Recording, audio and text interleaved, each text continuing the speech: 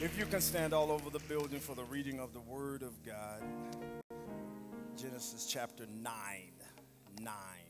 1, 2, 3, 4, 5, 6, 7, 8, 9. If you got it, shout, I got it. You need a second, say, hold on a second. I heard it. I heard you. Amen. We're continuing our teaching on the problem with love. This is our second installation. We'll be talking about loving who you have to respect. And it almost seems like a misspeak, for lack of a better term, to say the problem with love, because we're taught that everything about love solves all the problems. But the reality is that love oftentimes complicates our life. And love is more nuanced than many of us. So the reality is that we have to kind of work our way around this perfect thing called love through imperfect vessels called people. So there are some complications that come with being a lover the way that God loves. There are some complications that come with expressing love the way that God expresses it. Because God does some things with love that's absolutely outrageously antithetical to what we want to do. But he calls us to it anyway. So we have a series called The Problem with Love. And today I want to talk to you about loving who you have to respect. Let's start this conversation in Genesis chapter 9. And around the 18th verse, it reads like this. Now, the sons of Noah who went out from the ark were Shem, Ham, and Japheth. And Ham was the father of Canaan. These three were the sons of Noah, and from these the whole earth was populated. And Noah began to be a farmer, and he planted a vineyard. Then he drank of the wine and was drunk, and he became uncovered in his tent. And Ham, the father of Canaan, saw the nakedness of his father and told his two brothers outside. But Shem and Japheth took a garment and laid it on their shoulders, on both shoulders, and went backward and covered their nakedness of their father. Their faces were turned away, and they did not see their father's nakedness. So Noah awoke from his wine and knew that what his younger son had done to him. Then he said, "Cursed be Canaan, a servant of servants he shall be to his brethren." And he said, "Blessed be the Lord, the God of Shem, and may Canaan be his servant. And may God enlarge Japheth, and may he dwell in the tents of Shem, and may Canaan be his servant." And Noah lived after the flood 350 years. So all the days of Noah were 950 years, and he died. The word of the Lord is blessed. I want you to find three people and tell them loving who you have to respect. Loving who you have to respect. Loving who you have to respect. I want you to look at one other person dead in their eyes and say, "Do you respect me?"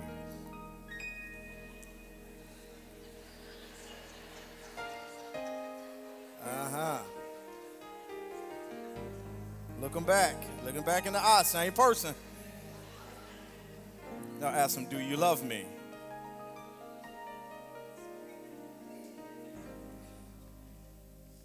So, Father, I do bless you and I give you the glory now, and I do thank you, Lord.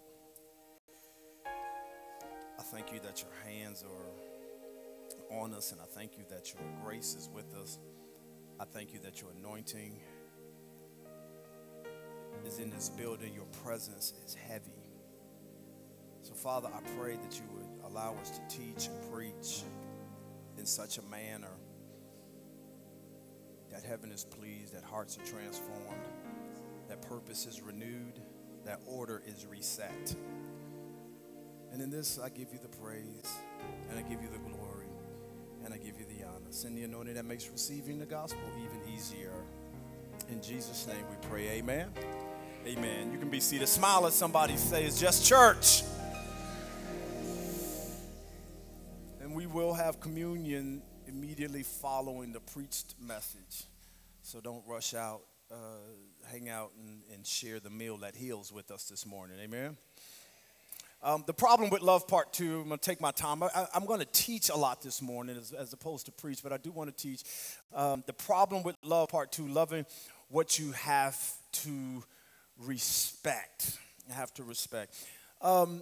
We spent some time last week unpacking why and how love can be such a convoluted and complicated endeavor for us to perform. And part of it is because the Bible teaches us that God is love, and God is not just a lover. He does not just love us. He is love. He does not just give love. He is love. So now love is not just an action, but is connected to the personage of who God has proclaimed himself to be. God is love. And this love, according to Corinthians 13, has given us some ways in which it expresses itself. It's patient, it's kind, it's loving, it's long-suffering. It prefers its neighbor over itself. You guys know the story. If you have not read it, you should read the chapter of Corinthians. And he tells us that there are three things that abide: hope and faith and love. And the greatest of all of these virtues, the Bible says, is love. Love is a powerful thing. In fact, I believe it was Diana Ross that says that what the world needs now is... All right. Amen. And every now and then I bring these things out because I like to know where my sanctified section is. and where my need to be at the altar section is. Amen.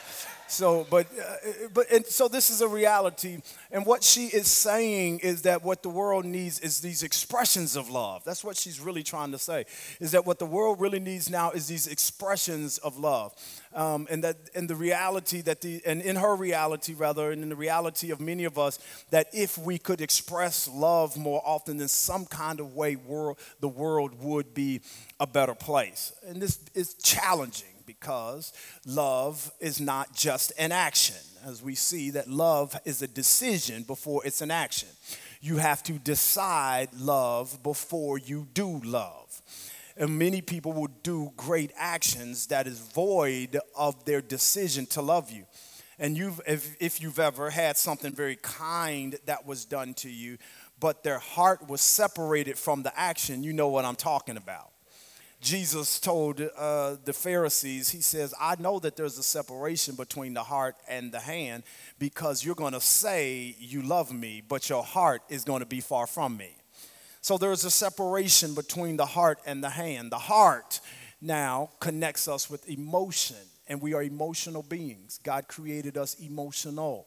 We are not to be driven by emotion, but we are emotional, and there is a place for your feelings. There is a place for you to think in this regard. And it is out of the heart that we mostly associate the things that we love. So the heart is the gulf. The heart is the black hole of sorts, that once you let something in, it doesn't release it very easily. When you have chosen to love something, you have chosen to put all of your emotional, intellectual, physiological, and physical construct behind securing its place in your heart. And the heart is a vice that if something gets caught in it, it's stuck there till God delivers it. And that's why you've got to be careful. That's why the writer said to guard your heart, because he understands that your heart is, if it's not guarded, it'll just chomp down on whatever you put in front of it. And if you don't guard it, you'll put your teeth into something or someone that ain't good for you. But everything lovely comes out of the heart. Well, the Bible said that the heart is deceitful. That's what he says. He says that in the scripture, that the heart is deceitful. And I know you don't like to think that your heart is deceitful, but your heart has lied to you more times than it's told you the truth. That's why you've experienced so much heartbreak. Your heart and lied to you more often than it tells you the truth. And this is for this reason. God never intended for you to lead your life with your heart. That is counterculture to the scripture. The culture that is of the spirit of the Antichrist, I'm going all the way there, that is of the spirit of the Antichrist tells you to lead with your heart. And that if you lead with your heart, everything good will come to you. That is not under the way that God allowed humanity to operate. You can lead with your heart and be in love with something that means you no good and you're stuck. You can lead with your heart and participate in everything that feels good, and what your heart got you into in a weekend can take you 30 years to get out of. Are you hearing what I'm saying? The heart is deceitful. The world is the one that says, trust your heart, honor your heart, trust your heart. God gave you a heart to feel. He gave you the heart to love. He gave you a heart to wrap your hands around everything that is wonderful and lovely. And he gave you a brain to be discerning of it. And the brain, somebody shout my brain. My brain doesn't have to be shut off because I have chosen to love something. But when you shut your brain off, your heart will accept things that your brain never would say yes to. Your heart will grab itself around things that your brain would say, what in the world are you doing? Your heart will bring in and love and nurture and give the best of who you are to something that your brain would say, now if you do this, you know you're going to be broke by the end of the summer. If you love her, you know you're going to be broke by you know you can't afford to be with her. We don't have the emotional to hang out with him. Are you hearing what I'm saying? Your brain is the tool that God gave to take in information. He gave you the heart to touch and to feel and to understand. And this is the interesting aspect about the idea of love, is because God says that we are love, or that he is love. God says that we should express love, and love is something that we have to decide that we are going to do. Love is a decision before it is an action. And if you decide, then you don't decide with your heart, you decide with your brain, and you release with your heart. And if we can follow that matrix, we can find some sense that is connected to this idea of love. But unfortunately, if you've lived more than about 5 years, you have made decisions with your heart that now are complicating your brain. You have made decisions with your heart that's now making you wonder, how in the world am I going to back out of this? How in the world am I going to rebuild after this? How in the world am I going to stand again after this? We've made decisions in your heart that has made you distrust everything and everybody around you now because we didn't guard our heart. So love becomes a problem.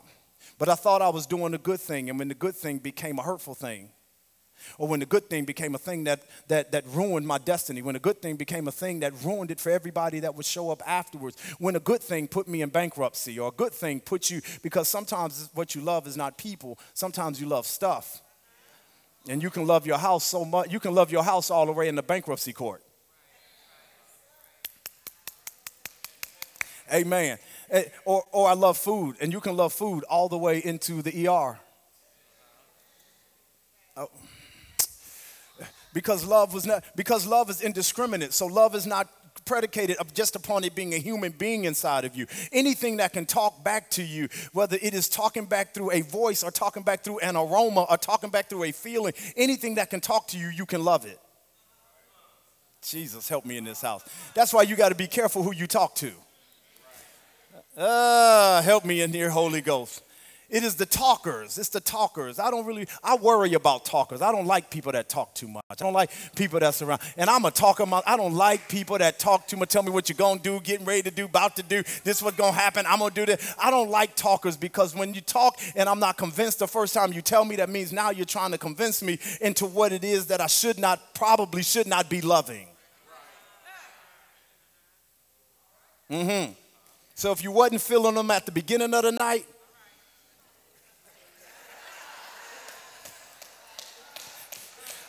am I helping the saints at all in here? If you wasn't feeling them at the beginning of the night, don't let a couple of drinks make you fall in love by the end of the night.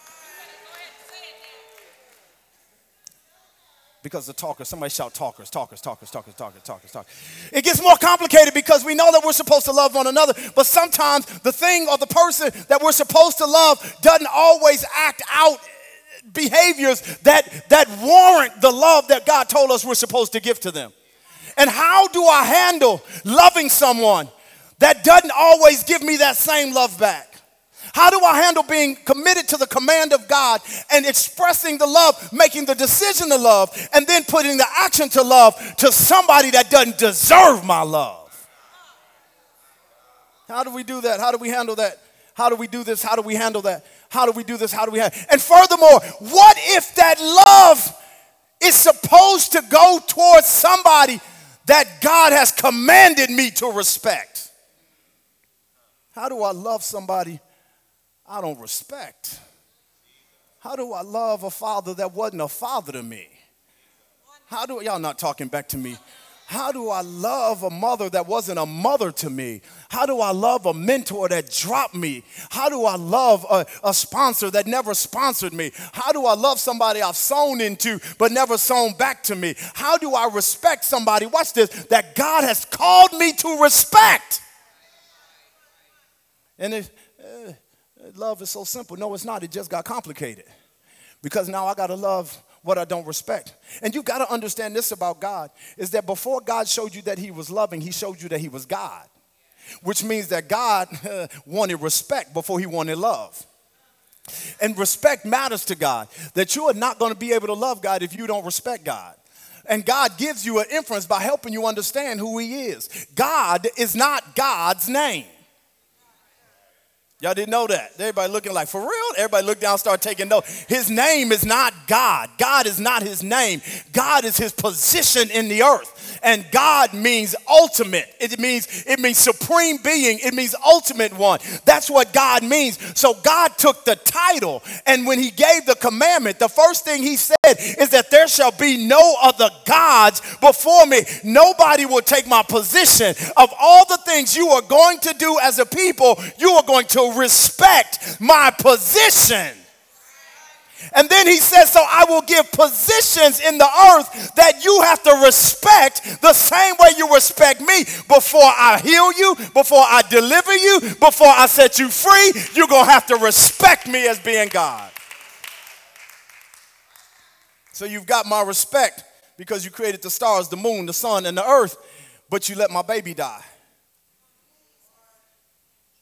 You got my respect because you gave me the breath in which I breathe. But you made my husband leave me. You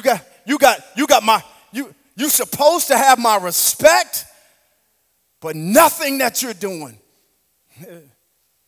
warrants my respect.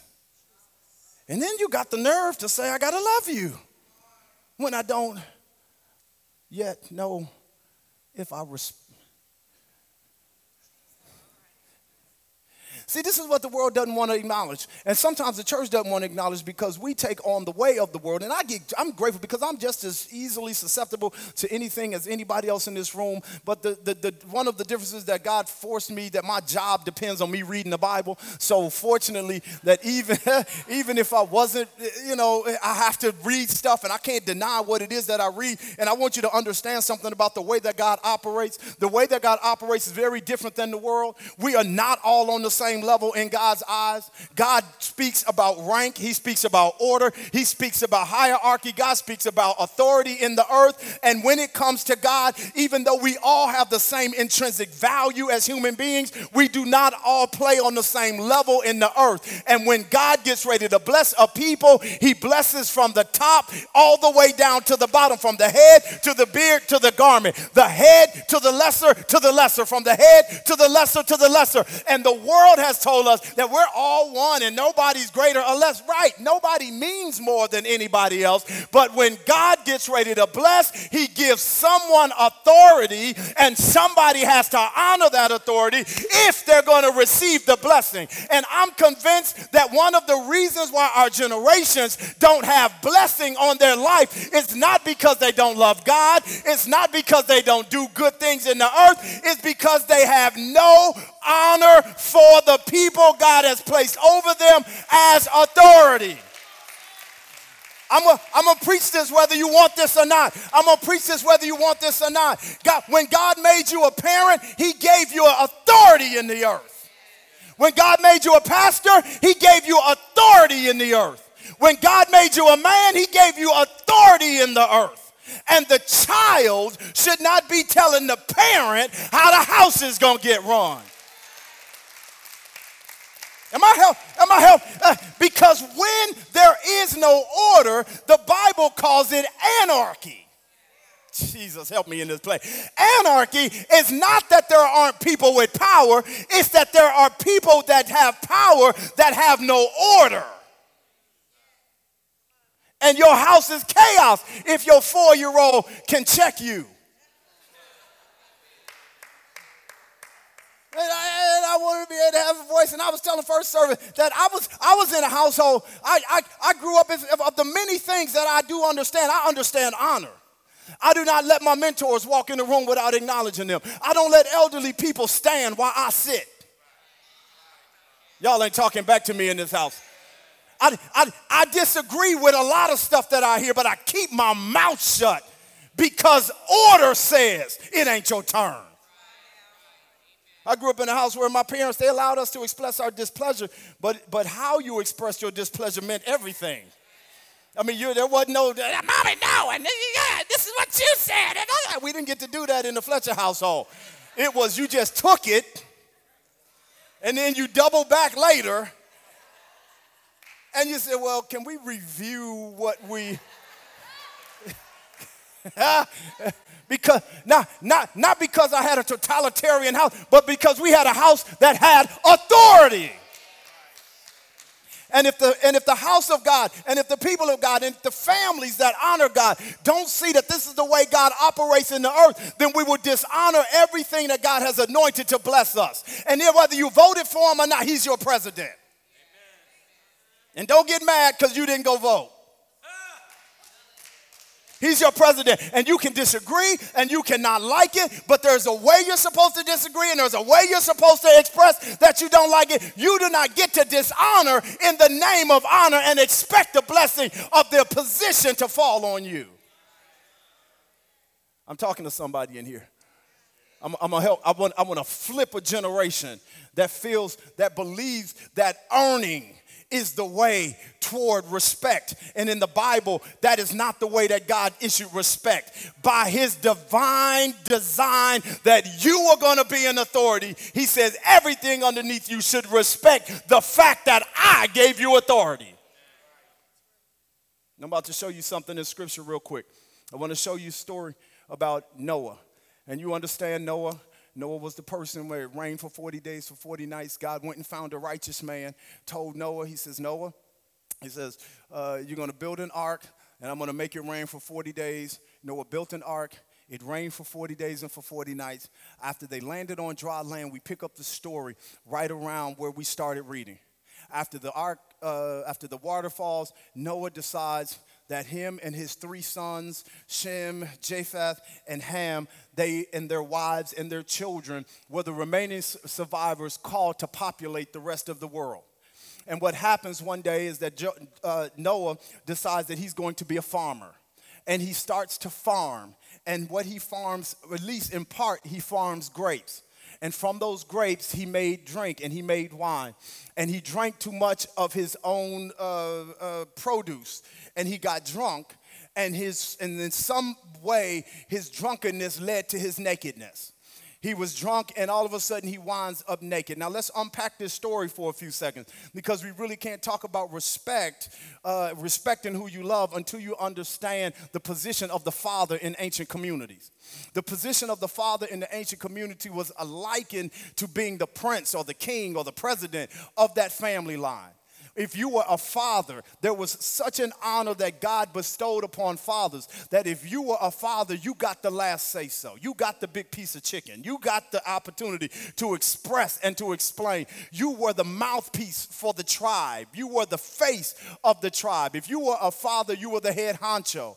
The blessing of the inheritance was given to the father to give away as he so saw fit to give away the blessing, meaning that he could give it away in proper order order to the oldest son, then down the line. Or he could withhold from one and give it to another. And it was all seen as right not because of how good he was, not because of how right he was, but because of the position that God gave him in the earth. That being a father in ancient days meant that you had an authority and a responsibility to both God and to whom has to serve underneath you as children. And in that, you were supposed to command respect. So when we talk about the person that's laid out drunk on the floor, I don't want you to say it's just Noah, a regular person that's laid out on the floor. He is the authority that is laid out in the middle of the floor. He builds a farm based off of his authority. He has a lot of great fruit based off of his authority. And just like many of us that have authority and have great fruit, we have a tendency to drink our own victories. To drink our own victories and get relaxed in where we're good. Am I preaching to anybody? He got relaxed in what he was good at doing.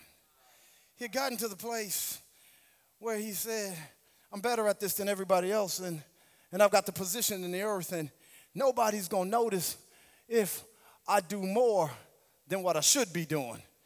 And he found himself having done more than what he should be doing, to the tune of not just being drunk, but somewhere in the drunkenness, he started taking his clothes off. What level of drunk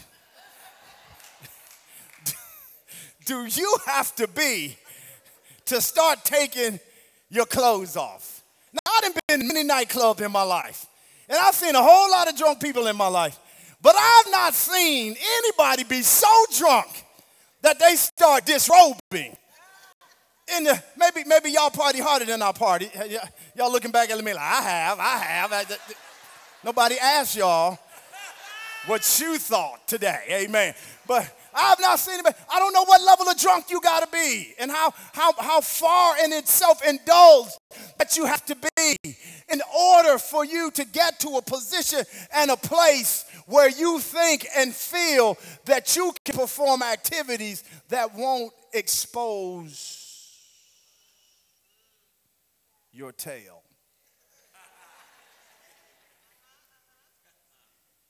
Noah finds himself in a position where now he's drunken and he's on the floor. And while he's on the floor, the Bible says that his son Ham comes over to the house to see his father. And he sees his father, and his father's laying in the middle of the floor, naked. And his father, the Bible says he leaves and he goes and he tells his brothers, hey, look, daddy's in there naked. And he brings his brothers in to see his father's nakedness, but his brothers don't want to inspect it.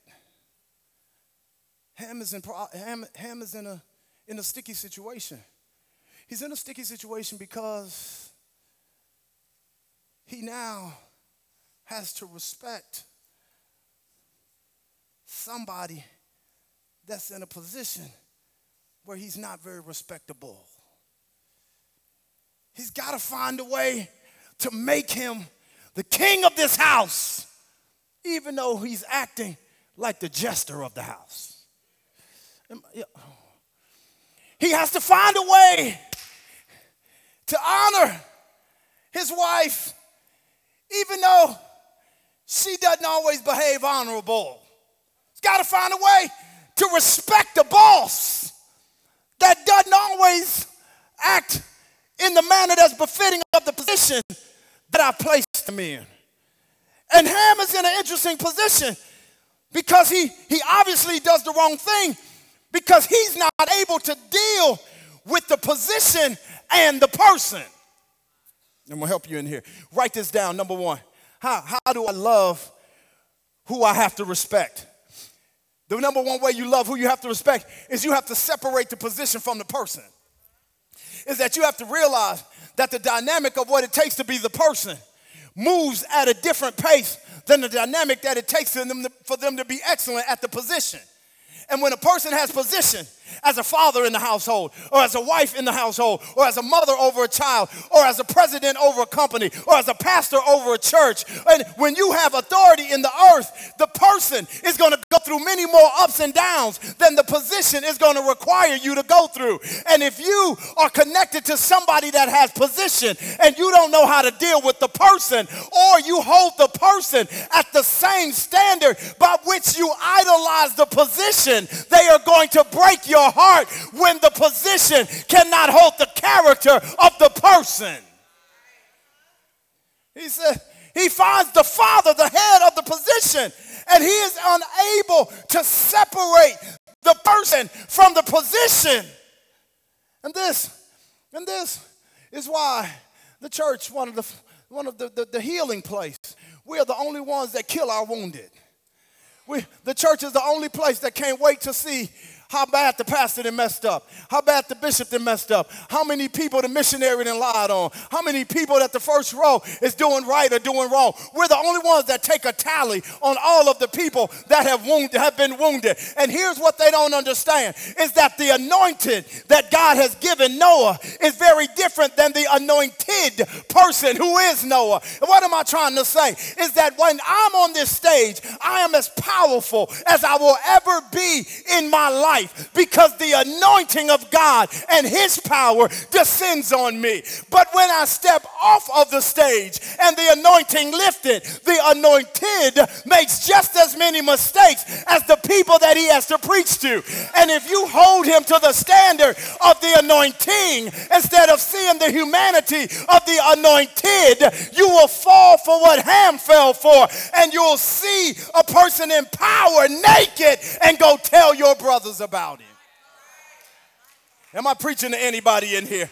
I don't know who I'm talking to in this place, but I pray that this next season of your life, God sends you people that will cover your nakedness and not expose your nakedness. I pray you're too anointed to have people in your life that don't know how to handle you in your humanity. He said, he walks in, he looks, and he cannot separate the position. My father behaving like this, how am I going to be able to respect him tomorrow? There's no way I'm going to be able to listen to him preach tomorrow. There's no way he's going to come home and command this house tomorrow. I can't honor my father or my mother based off of the argument I heard them have last night with one another. Am I preaching to anybody in this? He says, I can't separate the position and the power. I cannot separate, rather, the position from the person. And he finds himself in one of the most unique spaces, a space where many of us find ourselves in, is what am I going to do with the information that I now have? The Bible says, watch what happens now. The Bible says in verse 21 and 22 that he was naked and exposed, and Ham saw his father's nakedness and went and told his brothers. That's what the Bible says. He became uncovered in his tent, and Ham, the father of Canaan, saw the nakedness of his father, and he went and told his two brothers. I want to give you the second thing that you have to do if you're going to love somebody that you have to respect. The second thing is you have to protect who comes into the tent. I want you to see the propensity of what happens now, is that Ham comes in and he sees his father's nakedness. And instead of covering his father's nakedness, he goes and he tells people outside the tent what just took place in the tent. God help me in this place. And most of the time, when we tell people outside the tent what took place in the tent, they generally don't have the maturity to understand the dynamics of him even being in the tent, to be able to handle the information that just got back to them. But you've got to understand, I say this all the time. One of the reasons why I am so grace-filled for people that make mistakes is not just because I've made my own, but there's a reason why people do things. Even if it's a foolish thing, even if not a smart thing, there is something that is driving the behavior. And if you don't understand what's driving the behavior, you've got to keep your mouth off the action if you don't understand what catalyzed the action. You've got to see how Noah's life is. Noah is a person that God tells that I'm going to kill everybody in this world except for you. And you are going to have to live after millions of people die. And you're not going to be able to ask why. You're not going to be able to consult with anybody. I'm going to put the burden of surviving on your shoulders. God, help me in this place. I'm going to bless your children, and you're going to have to explain why your house was blessed and nobody else's house was blessed. That's because he was kissing up to the pastor, and the only reason he got to preach is because he hang out on the weekend. And he has to carry the weight of being chosen to carry the mission of God to pass. He now has to be the head of a family that doesn't understand why God chose him to be alive. So now he has survivors with why did God bless me instead of blessing everybody else. He's got millions of dead bodies on his hand. He's got a world where dead bodies are everywhere. He's trying to build a life for himself in the middle of shrapnel and carnage and dead things. Y'all are not talking back to me in here. It was not plush and beautiful when he got off the boat. Everything had died. If it could not swim, it died in the storm. He's stepping over dead bodies and dead horses and dead dogs and y'all are not, he has got to some kind of way calibrate his mind that I am responsible for everything. God put the burden on my shoulders. There's no wonder that he went to drinking to try to calm down what his mind could not comprehend. And while you might not run to a bottle, you run the food, you run the bad TV, you run the gossipy friends. All of us find a way to try to deal with the stress. He is in the tent trying to deal with the life that he has left. God, I wish I was preaching to somebody in here. I want to talk to somebody that had to make a life out of what was left. That disqualifies half the people in this room, but you don't know what I'm talking about. If you've had everything and never had nothing taken from you and never lost anybody that you loved and never had things stripped from you that you worked hard for, but if you have, you know what it's like to have to make a life out of what was left. And it's in the moment of having to make a life out of the mess that was left. I can't talk to these kids about this. They won't understand. I can't talk to these grandchildren about this. They won't get it. There's nobody. There's nobody that bakes for the baker in the restaurant. So he's got a restaurant and he can't get fed from anybody in the room. So he goes to the thing that dulls the senses. God, I wish y'all ain't talking back. I know he was a drunkard and God was against him and the hand of God. You don't know what drove folks to drugs. You don't know what drove people to pack up and walk away from their family. You don't know y'all, I wish I was preaching to somebody that's been to hell and back. He's not a bad man. He's just a man that is struggling to deal with the responsibility of the life he has to now build after being God's man. If I would have known, if you would have known, would you really have said yes to God? I mean, really think about it. If he would have showed you all of this, If he would have showed you how many nights you was going to have to cry and how many people wasn't going to believe you and how many people were going to discredit what he said in your life, would you have taken this journey? Would you really have taken the journey if you were going to realize that that God had sentenced you to marry a world changer?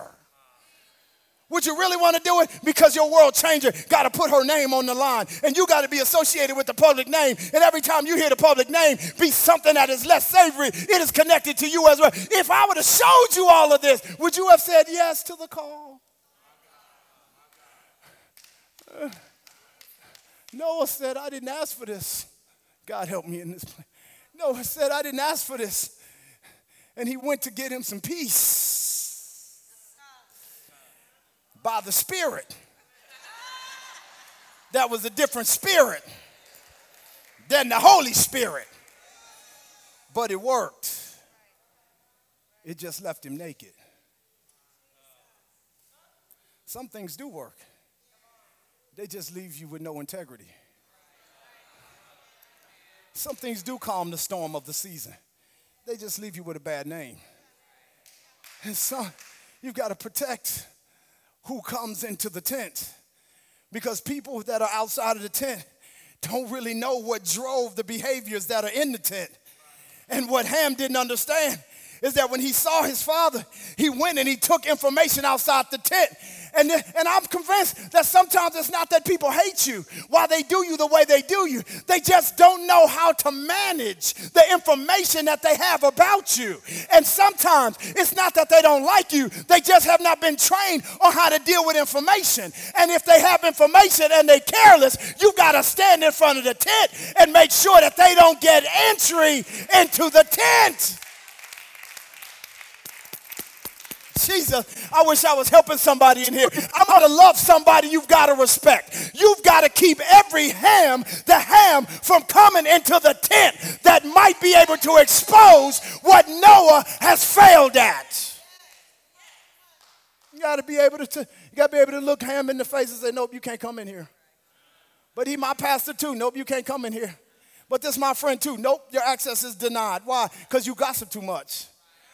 Why? Because if you find information in this family, you're going to go tell everybody what you see. Access denied. I wish I had some help in here. You got to learn how to deny. Use your Holy Ghost to deny access, to protect the people that God has called you to love and to respect. In this season, if the people that are coming into the tent are going to take information and not use it wisely, you have to use your authority and tell Ham, this is as far as you can go. Why? Because there's an anointed one back there. There's an anointed man back there. There's an anointed woman. There's somebody with a call on their life. And I'm not going to let you put your mouth on them and ruin what God is trying to do. No weapon formed against them shall be able to prosper. And every tongue that rises up against them, God is going to shut his mouth. You got to protect your ham because, see, this is what Shem and Japheth knew, is that person that's in that tent, he's the one that has the right to pass down a blessing on my life. He's the one that has the authority to pass down an inheritance on my life. And though he used the farm to get drunk, I'm going to use the farm to feed millions. So I got to protect my father who is in a vulnerable moment. Instead of putting his business in the street, I'm going to keep it in the tent. Your whole beauty salon should know about the argument you and your husband had last night. God, I wish I was preaching to somebody in here. The whole soprano section should know about the issues you have at home.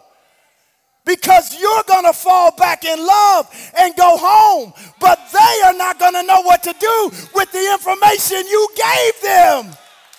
They don't respect my husband. You gave him the bullets. You got to cover. You got to cover. You got to cover. We have to cover. We have to cover our leaders. We got to cover our parents. We have to cover our seniors. We have to cover our bosses. We have to cover everybody that God has given authority over us. It's time to start covering. That don't mean don't hold them accountable. That just means that you've got to learn how to cover. And I want you to see the thing that they did, the third way that they expressed themselves and how they loved somebody that they had to respect is that they covered him with their back to it. Touch your neighbor and say, you got to cover with your back to it. Watch what happened. The son walks in and he looks at his father's nakedness in the tent. Now let me help you understand something about looking for too much stuff. Let me tell you about looking for. You will find something if you're looking for it. God help me in this place. I promise you, as God is my way, you will find something if you're looking for it. Ham went in the room and he was looking for something. And he found what he could not handle. And because he could not hold it in his heart, it came out of his mouth. Look at your naked daddy in there. And the siblings said, Dad's naked? They said, yeah, how did he get naked? Don't know. What did he go through to become naked? Can't really tell you. I can tell you what the internet said.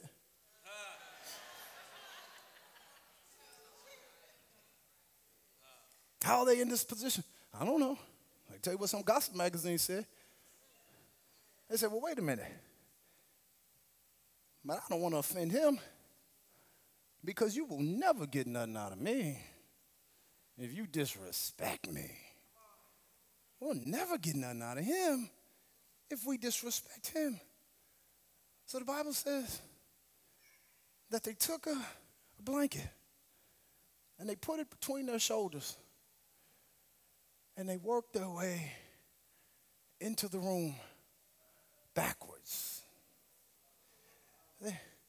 I don't want to see nothing that I'm not mature enough to handle. I don't want to deal with nothing that I cannot explain.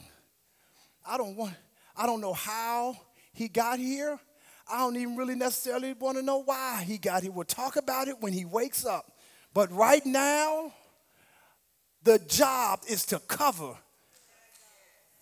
the anointed one.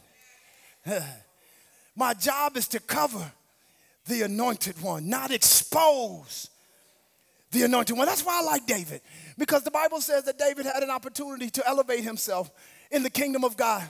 He went into a cave and he saw that in that cave that he ran into, he saw King Saul over in the corner in a deep, deep sleep. The Bible says that David pulled out his dagger and he walked over to David. He knew that he was next in line for the kingdom. He knew that he was the next one that God had ordained to be the king of Israel. And here is King Saul, the person that's holding his inheritance. The Bible says he takes his dagger and he walks over to Saul. He stands over Saul. He pulls back his knife over Saul and he clips off the tassel. All of his friends are at the gate saying, are you going to kill him? Because if you kill him, you'll get your inheritance. If you kill him, you'll get your. And he takes the tassel and he says, that's not the way you do this thing. Is that the road to elevation is not through exposing him. He said, because I remember reading somewhere that I should not touch the anointed one and I should do God's prophets no harm. He said, so I'm going to put this tassel in my pocket as a reminder, not just to him of what I could have done, but a reminder to myself that it is not okay for me to uncover something that is naked, that has the audacity and the ability to be a blessing to my life. So the next day when Saul woke up, he told Saul, hey, Saul, I saw you sleeping last night. Saul said, there's no way you saw me sleeping last night. He said, look down at the bottom of your hem. And he looked at the bottom of his hem and saw that the tassel was missing. And it was in that moment that Saul understood that God had his hand on David instead of on him. And it wasn't because David beat him in a battle. It was because David covered him when he was exposed. When he was exposed. So now I know what your mama did. And I know what your daddy did, and I know who your daddy wasn't, and I know who your husband ain't, and I know what your wife keeps saying, and I know all these things. And she is just uncovered, and he is just uncovered, and then he is just how? Now here's my question. How do you suppose you're going to receive your inheritance? Because the Bible says eventually Noah woke up. And when Noah woke up, he woke up flawed, but he was still anointed. Jesus. He woke up having committed a grave deal last night, but he still woke up with the authority that God had given him. And the Bible said that when he woke up, he realized which one of them put him out there. And he looked at Ham and said, Ham, Canaan, he said, from the rest of your life, you are going to serve. Instead of being a leader, you're going to always serve. And because he's anointed, he said, Japheth, enlarge your territory. Shem, be blessed for the rest of your days. Watch this. And the one that exposed me will not get the blessing of leadership. He will get the reprehensible, incomparable job of following and serving and being around what could have been if he would have known how to love what he was supposed to respect. Am I helping anybody in here? Stand to your feet real quick. Stand to your feet.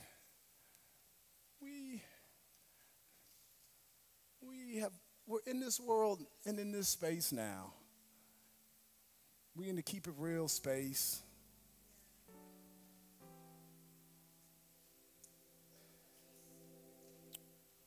You guys can bring out the table. We're in the keep it real space. We're in the tell all your business space. And we wonder why there is no honor.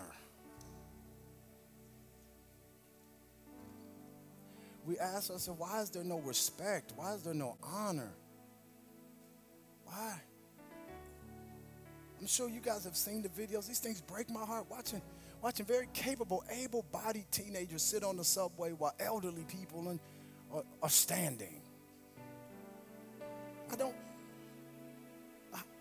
How can you command the blessing when you dishonor the order by which God blesses us? I know, Mom wasn't worth the chair you sitting in, and Dad doesn't deserve to be a part of it. By honoring him. There's something you can only get from your spouse by honoring them. There's only something your children will get from you than if they honor you. There's something that your boss can release over your life, your supervisor can put into your lap. There is something that your mentor can lay in your pathway if you honor them. So I come against dishonor in Jesus' name. I come against the voice of this world. I come against the spirit of this age. You are not who God has called you to respect and honor. You are who you are. And that's important as well. But we are not. I am not my bishop. He called me, he asked me, he says, hey man, I want you to come down to Dallas and spend a couple days with us. We got something going on and we need your help with. I'm like, well, Bishop, that's 4 days away. And I kind of, clap back. I got a new family and I'm like, man, I'm going to be at home with my people. You can't just call me like, I need a heads up now, Bishop. You can't just call me like when I was single and carrying on. And I felt a check in my spirit. My bishop called. The one anointed to speak into my life, the one that I released myself to receive blessing from. He called me, said he needed my help. I went home, I had my conversations. I said, this is going to be a tough one. She said, go on. Nobody care nothing about you. Get what you need. Help the bishop. Went down to Dallas and I got the word of a century for my life. I was texting her all service long. So, look at what God is saying. I can't believe what Jesus is doing. Wasn't because I was so good. Wasn't because I just honored my authority's call. Honor authority. Because the blessing, the way that God does this is what he tells us in the book of Romans. He says that it is critically important that you know that all authority comes from God. Romans 13. He said all authority comes from God. And if anyone resists authority, brings judgment to themselves. He said, all you do, God has created us to need blessing. He has placed blessing in authority. And if authority is dishonored, they just simply withhold blessing. And if you dishonor authority all in the name of keeping it real and sharing what's on my mind, and I'm going to tell it like it is, and you wonder why nobody gives you the secrets to life. You wonder why nobody gives you the wisdom keys to your journey. You wonder why, yeah, you real and your Instagram blowing up, but you're heartbroken and you're naturally broken because what you need are not likes. You need someone that you love and can respect to release blessing to you. Now you take that for what it's worth. But I speak two things over your life. The first is that I call you as an individual and us as a church back to accountability for position. You're a man. Be a man. You're a woman. Grow up and act like one. You're a parent. Be a present parent. I call you to position because position matters to God. I call you back to your place where the anointing is waiting for you to activate. If you're a preacher, I call you back to position. You're an elder, I call you back to position. You're a worship person, I call you back to position. In Jesus' name. Because position matters. And if you're out of position, everybody under you can't get blessed. And neither can you receive blessing from the one that's trying to put blessing down on you. I call you back into position. The second thing that I call, very different than I called the first in this regard. The second thing I call you to another level of honor. I call you to another level of honor. That in the way that God describes his relationship with the Father, he starts to tell us something. So much to the degree that we struggle to really understand how God is presented to us. But he tries to help us understand something about honor and position and authority. He said, I don't do anything that my Father doesn't tell me to do. He said, I don't perform anything that my Father, he's in such a position of honor to the will of the Godhead that if you're not careful, you'll think that it's two different people talking. And he said, but I've submitted myself to the greater will. And because he cannot give me a name above every name, he cannot lift me higher than where I am now if I do not honor who he is. I call us to another place of honor.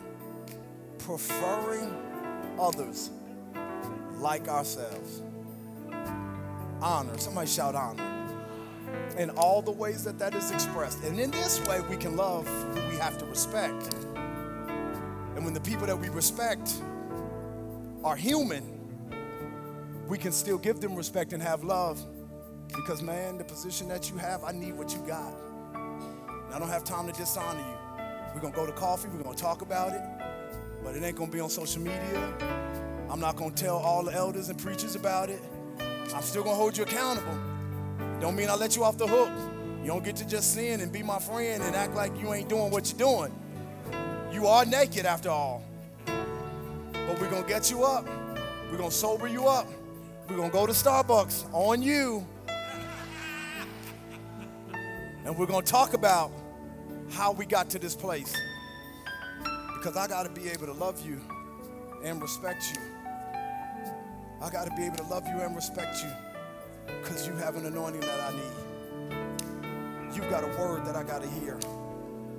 You've got the right hand of power that I can't operate without you paving the way for me. I need you to lift your hands all over this building. I don't know who you need to think about right now.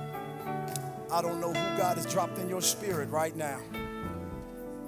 But my God, today, I feel some things restructuring in the spirit. I feel some things restructuring in your life. I feel some order coming back to your household. Some order coming back to your mind and your thinking. I sense some order coming back. And the anointing can flow from the head to the beard down to the garment because there's order. And the bearded garment is respecting the head. And the beard and the garments are receiving the blessing of the head. And when we operate in this order, fathers can speak over their children and they receive blessing, and mothers can lay hands on their children and they receive blessings, and pastors can speak over their congregation and blessings and miracles happen. And this, when the heart is open and the spirit is flowing, power is transferred, not by magic, but by the order of the Holy Ghost of God. And today you can receive the blessing that God has given me authority to lay on this house. In Jesus' name. Not because you've been so good or because I've been so good, but because we're in the right position. We are right now aligned in the right position. So God, I bless you now.